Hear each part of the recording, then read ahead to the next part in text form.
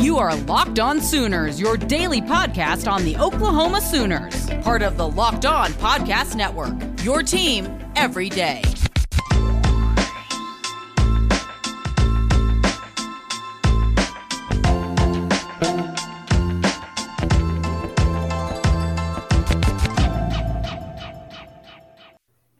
Hello. It is our favorite part of the week. It is your favorite part of the week. It is the Locked On Big 12 Roundtable. I am Josh Neighbors, the host of Locked On Big 12. To my right, it is Jacob Hatch. He is the host of Locked On Cougars. To his right, it is Linda Godfrey. She is the host of Locked On Pokes. Below her, it is John Williams. He is the host of Locked On Sooners. And to the left of John, just below me, it is Steven Simcox. He is the host of Locked On Horned Frogs. All right, so there's a whole lot to get to on today's show.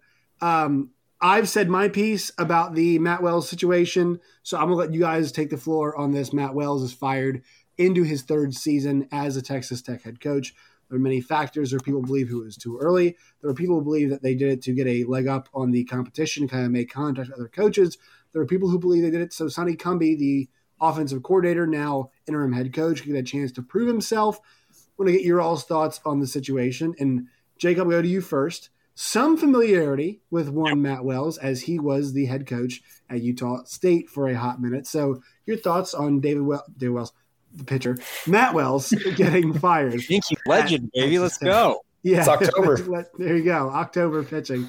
Jacob, I'll go to you first. Your thoughts on Matt Wells getting the axe at Texas Tech. Well, I've known Matt for a long time. He was on my radio show out here in Salt Lake City weekly while he was the head coach at Utah State. So I've gotten to know him fairly decently, and I felt like they short-circuited his time there. The fact that you cut him 2.5 years roughly into his tenure, one of those years a COVID year, just seems like it was way too short of a time period.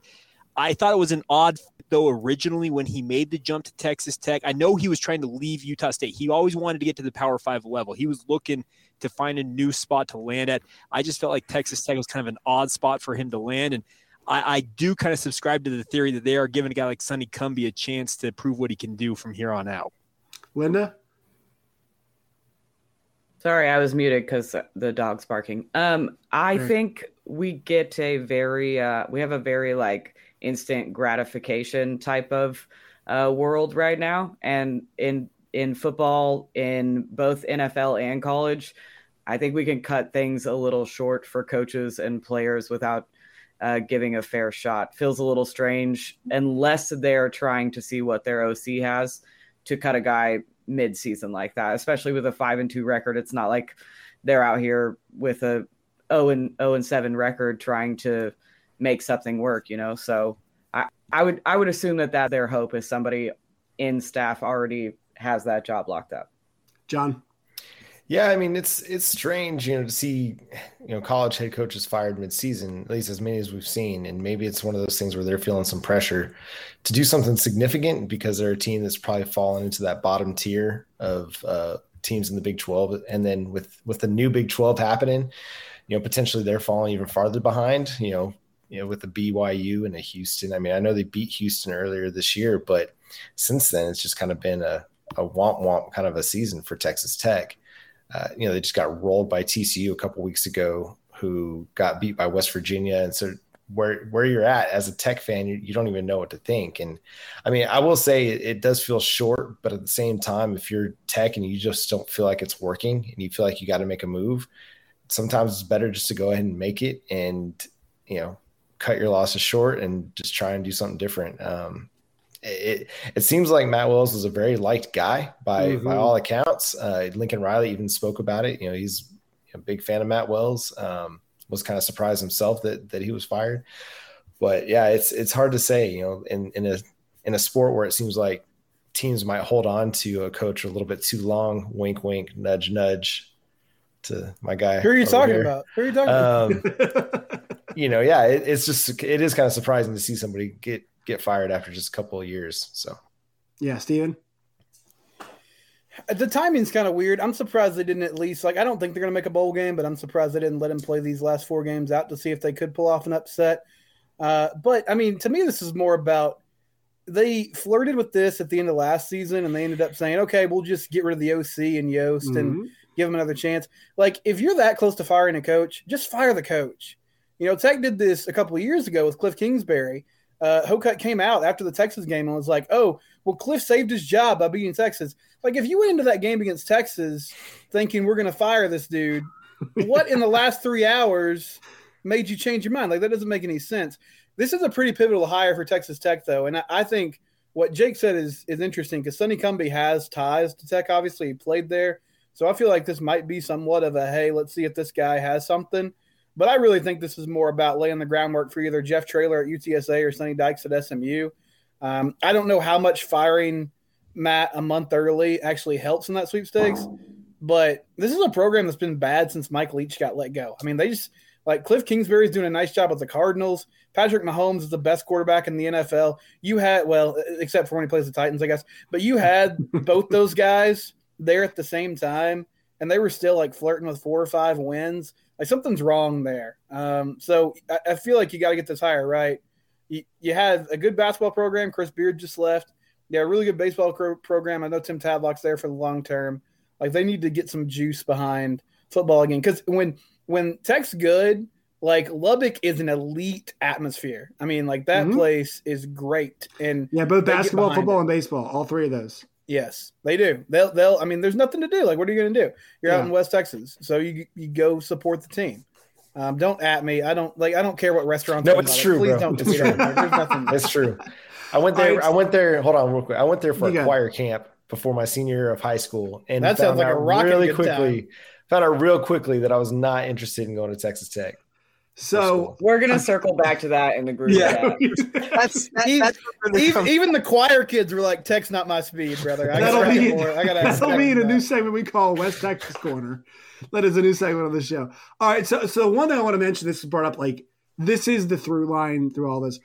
Matt Wells is really well liked. Jacob, it sounds like you had a great experience with him, right? Yeah. On the radio. He's great, and he was great. He joined us, like I said, weekly on my radio show here in Salt Lake City. It was great. He's a guy from Oklahoma. He played quarterback at Utah State, so he was a hometown guy when he was coaching the Aggies. I'm looking forward to seeing where he lands next. But I really do think Sonny Dykes, the whole connection with Spike Dykes and Texas Tech, that one makes way too much sense. But I'm just not sure they're going to be able to leverage him out of SMU. That's just my personal opinion. That's the big question with all this. But also too, like the coaches like him too, right? Lincoln Riley said nice things. And then look, the guys I work with at Big 12 today at SiriusXM Radio are like, why they cut him loose. We love Matt Wells, and he's been nothing but good to us when he comes on the Zooms and always giving us time and always been really thoughtful and nice. And that's the thing that doesn't save your job. And the other part of this too is they didn't win any games, big games, I should say. Another big part of this is also this feels like something that was pressure, maybe not from Kirby Hokut, from people outside of Kirby Hokut. They're kind of doing the whole committee, doing the next search thing. That's going down there now.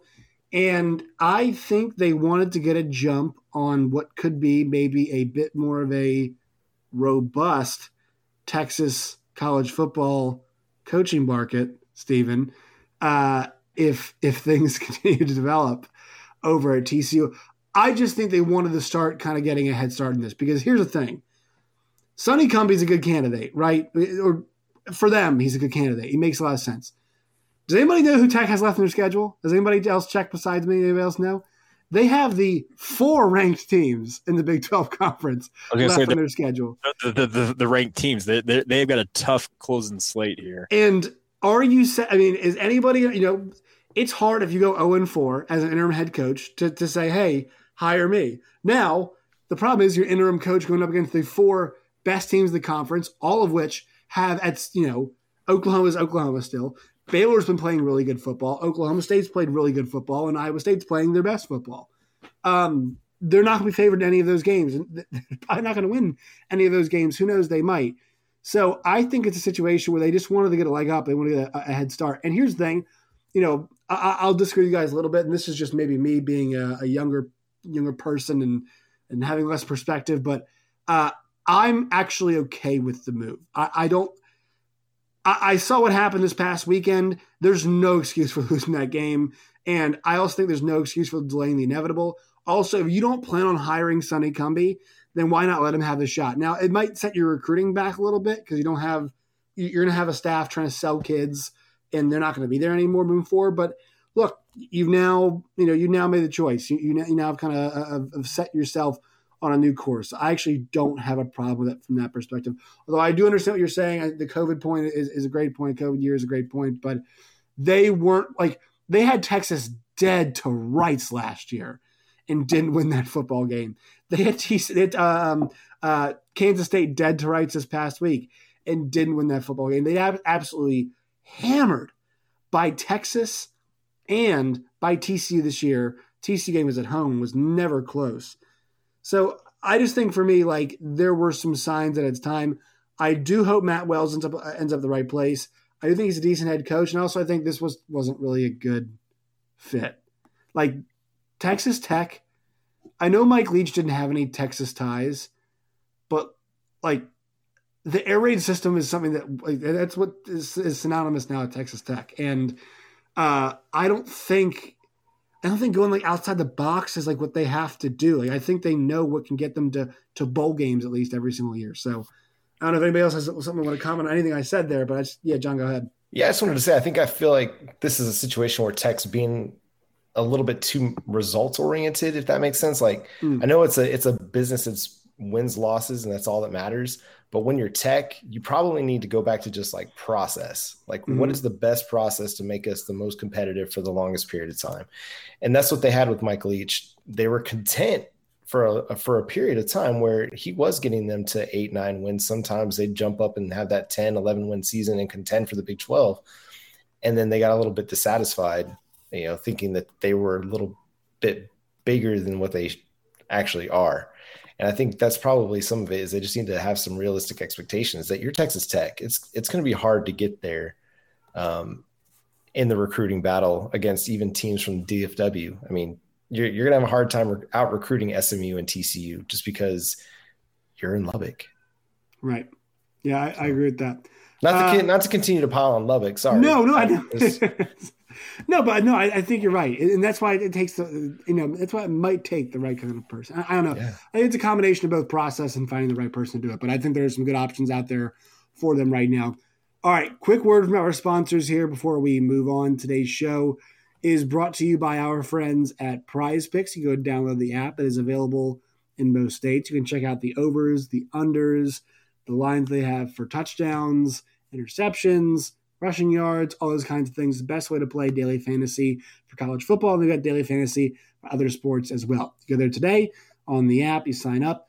Use the promo code Locked On. That's LOCKEDON Locked On. You get a 100% match on your first deposit up to $100 today. That's Prize Picks. Go download the app. All right, so we have our double click there. Okay, Big 12 Power Rankings, new graphic. This is fun. Yay. Let's go back to front actually on this. All right, because we'll make our way to the front here in a second. Well, the last team does relate to the first team. So Kansas is still last. TCU is ninth. Maybe it's not. Maybe it's a bit unfair, but I have them with West Virginia and Texas Tech. And if you guys want to check out a full kind of review and thought on TCU, Steve and I recorded an episode yesterday about it, and it's up now on Locked On Big 12's YouTube and page. Steven, but for those who haven't heard and folks here haven't heard it, describe what happened at the end of the half for TCU against West Virginia, because I think as opposed to going through a full diatribe about the way things are heading for TCU, I think this is a really good embodiment of the things that are wrong there. So go ahead and describe what happened end of first half, TCU, West Virginia. You were there. So, TCU's trailing 20-14 to West Virginia. Hadn't played particularly well in the first half, but they had the ball in the red zone, had a chance to score. So it was 3rd and goal from the 15. Max Duggan hits Savion Williams on a little crossing route. He gets down to the 2. 4th and goal from the 2. Clock's winding down towards halftime. TCU lets the clock run down. They call a timeout. And it seems like what you do there is you go for it. You try to take the lead, and you basically try to say, hey, we're up 21-20 at halftime. We didn't play well, but hey, second half, let's get after this. And that's what Gary Patterson chose to do at first. He sends his offense out there, and West Virginia calls a timeout. And then coming out of the timeout, Gary sent the field goal team out. They kick a field goal, cut it to 20-17. They didn't score again, and they ended up losing that game 29-17. And you could, as poor Griffin Kell ran onto the field, the TCU kicker, you could just feel the air come out of the half-empty stadium there in Fort Worth because of, the conservative call. And after the game, Gary's explanation was essentially, hey, we had a play call that we really liked. We thought they weren't going to line up right. They called a timeout. They got a look at the formation we were in, and we decided to kick a field goal, which is just a bizarre explanation to me. I feel like you can run more than one play. I think it's legal. Like, you can choose another play. You had at least 30 seconds. I think there was a TV timeout involved. The guy with the red sleeve was up there. So you had 3 minutes to figure out what you wanted to do. And they decided to kick a field goal. The defense had really struggled in the first half. It felt like kind of a microcosm of the last, few weeks, few years in some ways. So they lost the game to 3-4 now. They're kind of staring at not making a bowl game in the face. And it's a weird situation. It's an awkward situation. Josh, have you ever had somebody at your house that you don't want to kick out, but you're ready for them to leave? So you start saying things like, hey, I gotta work tomorrow, or you might get up and try to start walking towards the door to get the momentum going. Well, Gary's not taking the hint. He's cracked open another beer. He wants to watch another episode of Squid Game with you. He's saying stuff like, I don't have to be up till 10 tomorrow. It's all good. And you're starting to realize the situation that you're in. He will not leave. He's not leaving, brother. He's going to make this weird. You're going to have to bruise this relationship or bruise that ego, one of the two. So that's where TCU is. And it's an uncomfortable place to be at the moment, I would say. Everybody's favorite part of the week is always TCU. Is there anything else to add to TCU Corner? Never. No, I don't think so. I mean, I think to give some context to it, because I feel like a lot of people look at it from the outside and they're like, what's the holdup, right? Like, why is this a hard decision? Yeah, I understand. And I mean, he did build the thing, so it's just tough. That's not an excuse to keep him. Like, I'm sorry. No. But I'm not saying it is. You don't get it. But but this is not just you, Stephen. Like, I was on today, and Dusty Dvorak told me, he's like, but he was there when it was the WAC. Okay, they're not in the WAC anymore. Yeah, they're in the Big 12, and their recruiting class is like 50th. Like, that is the problem here. He set a fantastic standard, but they're a Big 12 football team that is in the Metroplex that has had top 25 recruiting classes with a guy who is a 50-plus-year-old weird white man. Like, they can do just as well with somebody who is not that. I can promise you that. No, all that's fair. And I would say, like, he's at this point, he's like the guy, if you've ever had a job and there's just somebody who does things blatantly wrong and you bring it up to people and they're like, well, that's just Dave. I mean, what are you going to do? Like, what's the deal? That's what Dave does. He sticks his elbow in the sandwich and you're not going to do anything about it. You just got to live with it. And that's sort of where he's at. But I think the boosters, like, ideally what they want is to let his contract play out till 2023 and let him retire. That, in my mind, that's a disastrous situation. Like, that's an untenable situation now because things are going downhill quickly. But that's what they want. As we stand here on October 26th. Now, does that change if they lose to K-State and Oklahoma State and Baylor down the stretch? I would hope so. And I think they're going to lose those games. But that's kind of where they stand right now.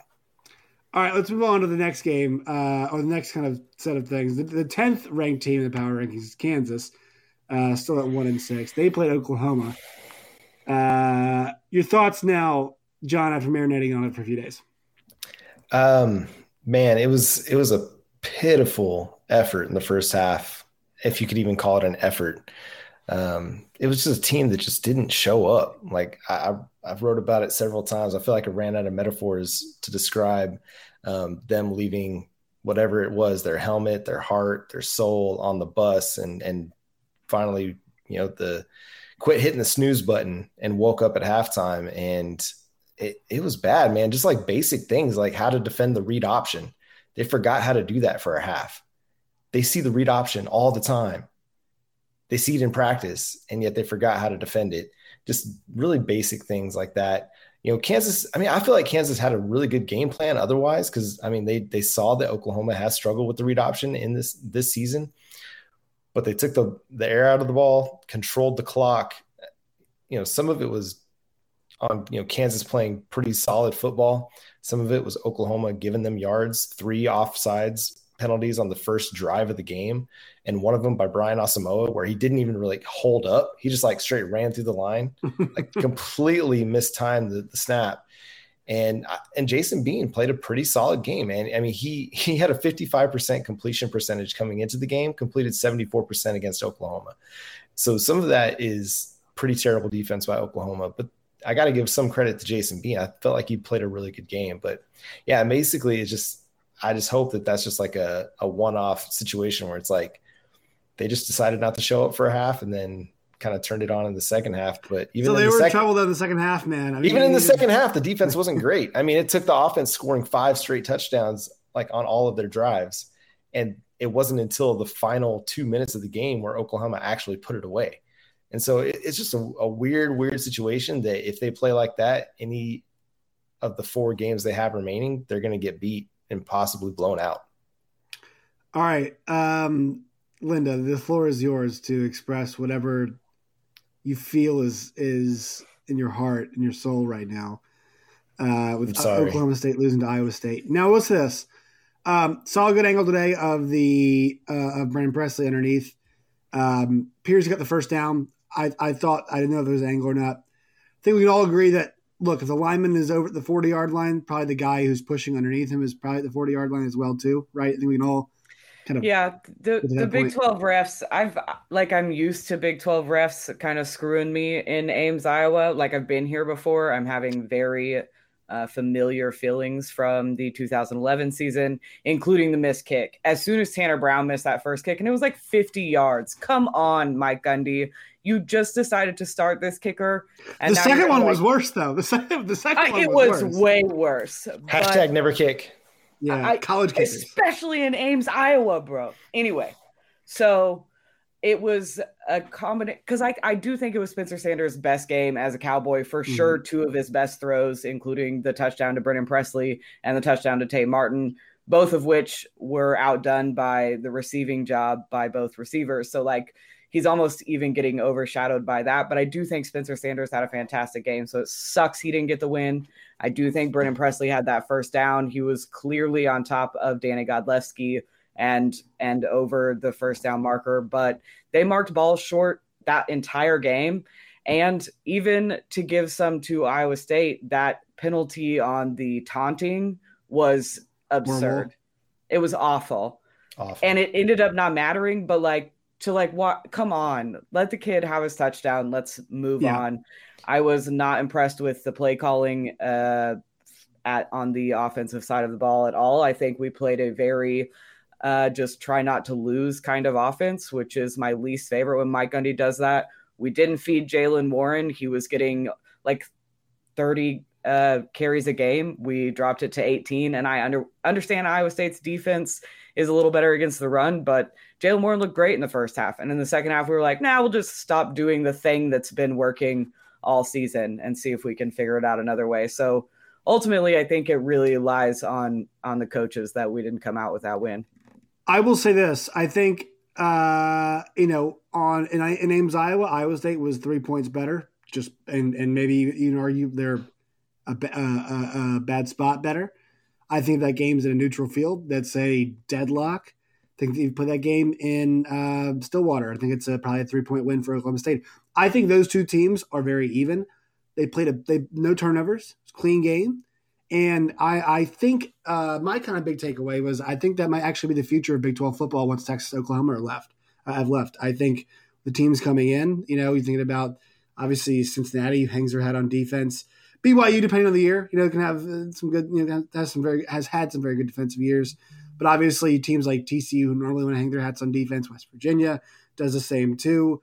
That is the best version of what maybe Baylor, obviously, of what Big 12 football could be. And I thought it was an excellent game. I thought it was a great game. The offenses made plays when they had to for each side. The defenses were there. It also, if Oklahoma State doesn't miss that kick, tie game. So I thought it was a deadlock. I thought those teams were so even. And honestly, I moved Iowa State ahead because they got the win. But you think about these 3 teams right here grouped at 2, 3, and 4, and this is the exciting part about it. Oklahoma State has beaten Iowa State. Iowa State has beaten Baylor, and Baylor has beaten Iowa State. All three have not played Oklahoma yet. Game on. There's your decider. If one of them can catch Oklahoma, they're probably going to be in the Big 12 title game. And also, I wouldn't put it past two of them to catch Oklahoma with the way OU is played right now. All right, last thing I want to get to, going to you, Jacob. 4-0 week for teams joining the Big 12. A 4-0 week. Also, a nice win on the road for your BYU Cougars. What do you make of that? Also, what do you make of the Cincinnati Navy situation? Everybody's poo-pooing Navy. Geez. Oh, yeah. The only one by or Cincinnati. The only one by 7 points. Oh, God, no. Well, I think that the Cincinnati deal, just a quick note on that, is if they're going to legitimately stay in the college football playoff conversation, and those first initial rankings come out a week from tonight, so November 2nd, looking forward to seeing where Cincinnati actually does slot in that. They've got to win by more. Navy's a weird team. They run the option. You were going to Annapolis to play that game. Winning by 7 points, you won your clunker. Right? And the guys over at Solid Verbal use that term all the time. Yes, they do. It was a clunker, so they won the clunker. Good job on you guys. So, but I think going forward, they've got to really start putting together impressive wins, because we all know that the College Football Playoff Committee is going to try and find something to nail them on, and that Navy game might be one of the things that they point to. Now, with regards to BYU, good to see them get back into the win column after back-to-back losses to both Boise State and Baylor. They did it the hard way. Washington State made it tough on them, but they've got some momentum now. And Bronco Mendenhall, former BYU head coach, coming to Provo this Saturday night. So should be some extra juice at Lavelle Edwards Stadium on Saturday. The Bronco Bowl, and not to also mention Houston gets a win against ECU in a weird game that was delayed, I think. Then they get the overtime. Then also, I think. Yeah, it was delayed for a little while. And then UCF, a 24-7 win over Memphis. So 4-0 week for the future Big 12 teams. Before we kind of wrap up the show here towards the end, I want to get your all's, Stephen, Linda, and John, we get your all's thoughts about the Cincinnati thing. It is my opinion that the whole style points thing, like Jacob's right, they're going to have to do that. It is my opinion they shouldn't. Like, I think OU is still a top 4 team. I will set aside the fact that they beat Tulane by 5. They, get by Kansas here, but like, to me, they're 8-0, right? And they're winning close games, but they've been winning the games. Cincinnati has wins on the road at Indiana. They have wins on the road against, obviously, in South Bend against Notre Dame, who keeps winning.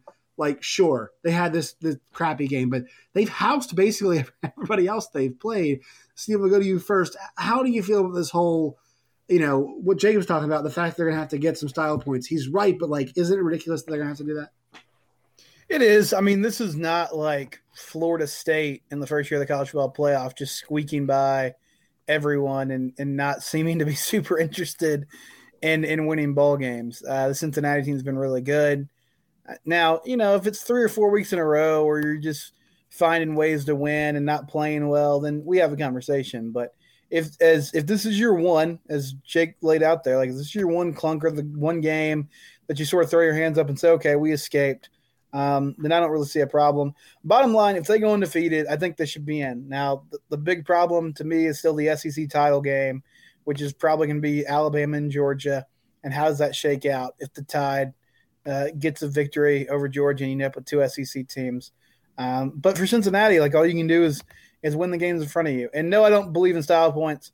I mean, I'll say TCU was sitting 3rd in the college football playoff in 2014. They beat Iowa State 55-3, and they dropped to 6th. So style points only work for some people. It doesn't work for everybody. John? Yeah, I think style points are ridiculous. It's one of my frustrations with college football in general. I love the NFL because all that matters is wins. You win your games, you advance. And that's the thing I'm really looking forward to this expansion at some point, is that you get to 12 teams in the college football playoff, and yes, there's going to be more arguments about who's number 11, who's number 12, but I could care less because you're the 13th and 14th best team. But if you're like, there's no style points at 9-3, right? Yeah, we're not talking style points at 9-3. But to me, if you're Cincinnati, like, this is long overdue for a group of 5 team to be in. And I said this on the show earlier this week, that Cincinnati isn't necessarily the typical group of 5 team. They're an old Big East hangover. Like, that was a power conference, within the last 20 years. Just because the Big East fell apart, that's not necessarily Cincinnati's fault. Like that was a conference that had Miami, Virginia Tech, Boston College, Cincinnati. I mean, Pittsburgh, like pretty great programs at one point in time. Brian and Kelly so like there. Yeah, exactly. And I mean, I think like if they go undefeated, I don't care what Ohio State's doing. If Oklahoma and Cincinnati are undefeated and the SEC, gets split at, with Bama winning the SEC championship, to me, that's your top four. And sorry about you, Buckeyes, but that's the way I see it. Yeah, before we get to you, Linda, like this gets the heart of the best four teams thing, because the whole flaw with that is what you start doing is like projecting your idea of what best four means. And the problem is that it should be the best four resumes out there, not the best four teams. Because if you start doing best four teams, I can look at the recruiting rankings and tell you and watch a couple games and tell you who's best four teams. And Ohio State's offense might be just absolutely all killer, no filler right now. But the issue with them is they have a loss to Oregon early in the season. And that should matter. Like you talked about, that really should matter. Linda, go ahead and give your thoughts. Sorry to go in there before you. No, like John said, with the NFL, like wins matter. I have friends that strictly watch NFL that have started watching college football because I incessantly talk about Oklahoma State. And they're like, what the hell is with everything in college football? Yeah, yes. Exactly. The whole thing, really the whole system is pretty flawed, but specifically with college football playoffs, they're like, you got to win every game and you also can't almost lose some games. Like there's like hardly any margin for error, even error that you come out on top of. So I'm pretty against style points. And to Steven's point, they only apply to certain teams, and you can see it. You can see the bias happening when they put them together. So I'm anti-style points. Go ahead, John. Yeah, I'm just going to add one more thing. That if there's a Big 12 champion that's one loss and there's a bunch of one-loss teams, Big 12 is not going to the college football playoff this year. 100%. 100% with you on that. And here's the thing is, like Jake's right. It's going to be style points. But here's the problem is that they beat Notre Dame on the road. If they want to go undefeated, they're going to have to beat SMU. They're going to have to beat, I'm not sure if Houston, I forgot how the AAC works, but they're going to have to beat like Houston, SMU, and may have to beat one of them twice, right? And all of a sudden we're going to be like, yeah, but you didn't win the way we wanted you to. Yes, you went to South Bend, to a team that we let in the playoff last year with one loss, right? To a program that we think is really good, and hell, they might end up 11-1 this year. But now you got to win the way we want you to win the rest of the way. Or else we're going to put one loss Ohio State in, who, guess what, crapped their pants at home against Oregon earlier in the season. Turns out Oregon's been so banged up. So, like, Oregon's win against UCLA was very impressive this week. I don't want to take anything away from them. But, like, if there's a one-loss team that's going to deserve to get in, like, Oregon fighting through all these injuries, trying to get in, like, that proves more to me as a resume builder than, Ohio State blowing out all these teams. They're going to have plenty of shots down the road. But my whole point being here is, like, I hate and this is not just because Cincinnati joined the conference. I hate now that we're trying to find ways as like media to poke holes into it. And I think this should be the one time as media, like, we should push for something is like, hey, look, if this playoff committee really, because we know expansion's coming, we just don't know when it's going to come, and it's going to come eventually, but we don't know, like, once again, it could be down the line some. So to be fair and to make everybody feel like a shot, like, I mean, how are we going to feel if we get to 13 in those Cincinnati and they get left out? Like, Crappy. how? Yeah, we're all going to feel horrible about it. Like, and John, you cover Oklahoma, and we all cover teams that have some decent brands. And like, man, I mean, how are we going to feel about our sport if that happens? It's really not for everybody, right? It's an invitational at that point. Like, I don't love Danny Cannell, but I think on that he might be correct. It might be an invitational at that point. Anybody have any thoughts on the playoff stuff before we move on? Anybody want to add anything? Jake, go ahead. Back the Bearcats. Let's go. Back the Bearcats. Start that hashtag up right now. Let's do it on the old Locked On Big 12 Twitter page. We'll do that. All right. A couple more words from our sponsors here before we get out of here. Today's show is brought to you by Built Bar. Go to built.com today. It's built.com to check out all of the available flavors now. They're covered in chocolate. They've got raspberry, coconut, mint brownie, coconut almond, salted caramel, double chocolate, cherry bar chia. If you don't like those flavors, F you. You should like those flavors. Go to built.com today. That's built.com. Use the promo code LOCKED15. That's LOCKED15. LOCKED15, Lock 15 today. Check out their Built Go, Built Boost as well. They've got a bunch of Built products there. I'm sure you'll find something that you'll like. Once again, promo code LOCK15 today at built.com. Also, betonline.ag. They've got a new silky smooth interface. You can do it on your phone. You can log on your phone or on your computer or your iPod Touch or whatever the hell you use to access the internet on. As long as you're 21 years old, you can go ahead and do so. You can sign up today. Use the promo code Locked On. That's LOCKEDON Locked On. And you'll get a 50% deposit bonus on your first deposit. Football, basketball, baseball, hockey, all of them going on right now. You can bet on all of them today at betonline.ag. BetOnline, it is where the game starts. All right, everybody, this is the segment of the show where we're going to ask a couple things of you. Number one, what are you most looking forward to this weekend? It could be inside the Big 12, outside the Big 12. And also, if you'd like to contribute a Sickos Game of the Week, you may contribute that as well. So, Jacob, would you like to go first? You need some time to marinate. Give me 1 second. I like to find that Sickos Games. Give me a minute. I'm going to find one here. All right, so I will go first. What I'm looking forward to the most this week is Texas and Baylor. I'm going to go stay in the conference here. It's an awesome game at noon. Both teams coming off a bye. Dave Aranda's team is a 3-point favorite. I love that. I love that Vegas is showing some respect there. And then I'm going to go in the conference for your Sickos Game of the Week. I mean, I feel queasy just thinking about 3:30. I'm sorry, Steven. 3:30 on ESPNU. Let's go! Let's go TCU at Kansas State. I mean, who in the F knows what's going to happen in that game? That's what makes it the Sickos Game of the Week. I would not be shocked if GP comes out and heard our podcast and says, boom, boom, boom, boom. Right hook, left hook across the face. Got you right there. That's my Sickos Game of the Week. All right, Jake, are you good to go? Yeah, I got one for you. All right, go ahead. Let's go. Thing I'm looking forward to in the conference, I do wonder how Texas Tech will respond, obviously, with losing their head coach. They go against Oklahoma. I'm not expecting Tech to win by any means, but I do wonder how they will respond. Will they rally around one another, say, hey, let's go win this for Coach Wells? How will Sonny Cumbie do as the interim head coach? I do have some interest in that regard, and just to see how things shake out on that front. And then my Sickos Game of the Week, this is one that's interesting, and it's going to be close to your heart, Josh. And I know it's not necessarily a Sickos game, but Missouri Vanderbilt. Jesus. It's an interesting one in the SEC, kind of the cellar dwellers of the SEC there, but I think the Tigers are going to be favored. Vanderbilt's very much in rebuild mode. They're kind of tearing that bad boy down to the studs, but could be an interesting matchup. Elijah Drinkwitz done some interesting things with Missouri, and I think they get back to 500, but it could be an interesting game. Yeah, let's hope it's not interesting. That'd be a bad situation. Linda, what are you most excited to in or outside the conference? In the conference, you already covered it. It's Baylor, Texas. I think that'll be a really good game. But out of conference is the 11 a.m. Michigan State game. I think it'll be a close game. And that's like my favorite kind of game to start a Saturday worth of watching college football. It's a good time to crack open a beer and just like really get immersed into what your day beholds. So that's my kind of game to start my day. Do you have like a game that's like it's like sick, I'm excited for it, like your Sickos game, or no? Anything you're embarrassed to be excited for this week? Oh no, not in the college world. All right, John, go ahead.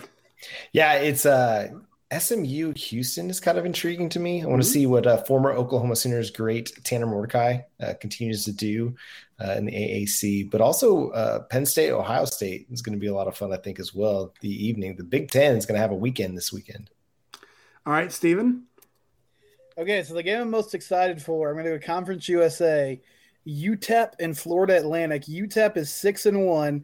They play UTSA next week, who's undefeated and has a bye.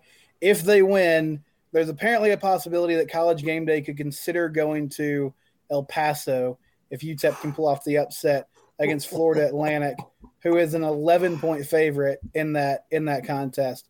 In my Sickos Game of the Week is going to be Arizona USC, 0-7 Arizona taking on a bad USC team. That's let's see what time that kick is. That's 6:00 on ESPNU, baby. That's a TCU West Virginia time slot. That's what you need right there. Well, and the thing about that is I probably should have picked that one myself because Arizona's trying to avoid a 20-game losing streak. 20 games. It's not great. Oh my God! Could you imagine if Jed Fish and Arizona pulled that one off? They almost got Washington last week. And then one more game I'm going to nominate for a Sickos game. This one's a noon one. This one is all kinds of awful. We've got 3-4 Virginia Tech going to 3-4 Georgia Tech. As somebody who's a Virginia Tech football fan, I cheer for them a little bit. Grandparents had season tickets for 45 years, so went to those games growing up. I have to edit the Justin Fuente coaches show every single week, and if you all ever want to know what a dead man walking sounds like, Justin Fuente gives you an hour on Tech Talk Live every Monday night, and it's just a guy who knows he is burnt toast. So there you go. There's my Sickos game of the week. All right, time to plug. So Jacob, you're up first. Plug anything and everything you'd like to. Well, if you want more of my hot takes on BYU and the programs, quote unquote, outside the Big 12 who are going to be members, follow me at Jacob C. Hatch, host Locked On Cougars every day, covering all things BYU. You can search it out on all the major podcasting platforms under that name. It's also Locked On Cougars on Facebook, Instagram, and Twitter as well.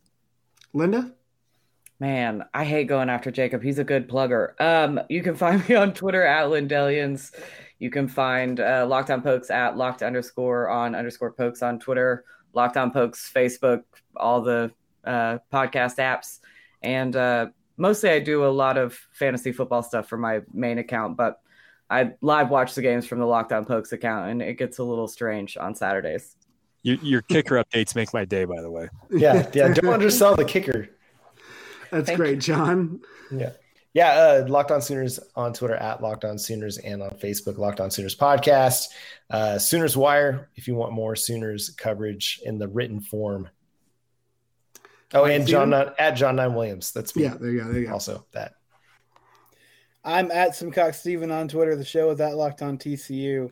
If you enjoy TCU Corner, Locked On TCU, wherever you get your podcast, it's 20 more minutes of that. So every day, baby. King of the analogy / metaphor. You're like Colin Cowherd now, because I'm not sure you ever listened to Colin Cowherd. It's like your wife when your wife. It's like the wife metaphors is Colin Cowherd's main street. You can find me at Josh Neighbors _ on Twitter. Find the show at LO Big 12. You can also find it on YouTube and wherever you guys get your podcasts. Also, you can find my burner account at GP's Gotta Go on Twitter. You can also find That's you? That's me. That is me. Gary actually hasn't blocked me yet. He enjoys my updates. All right, everybody. We'll see you guys next week.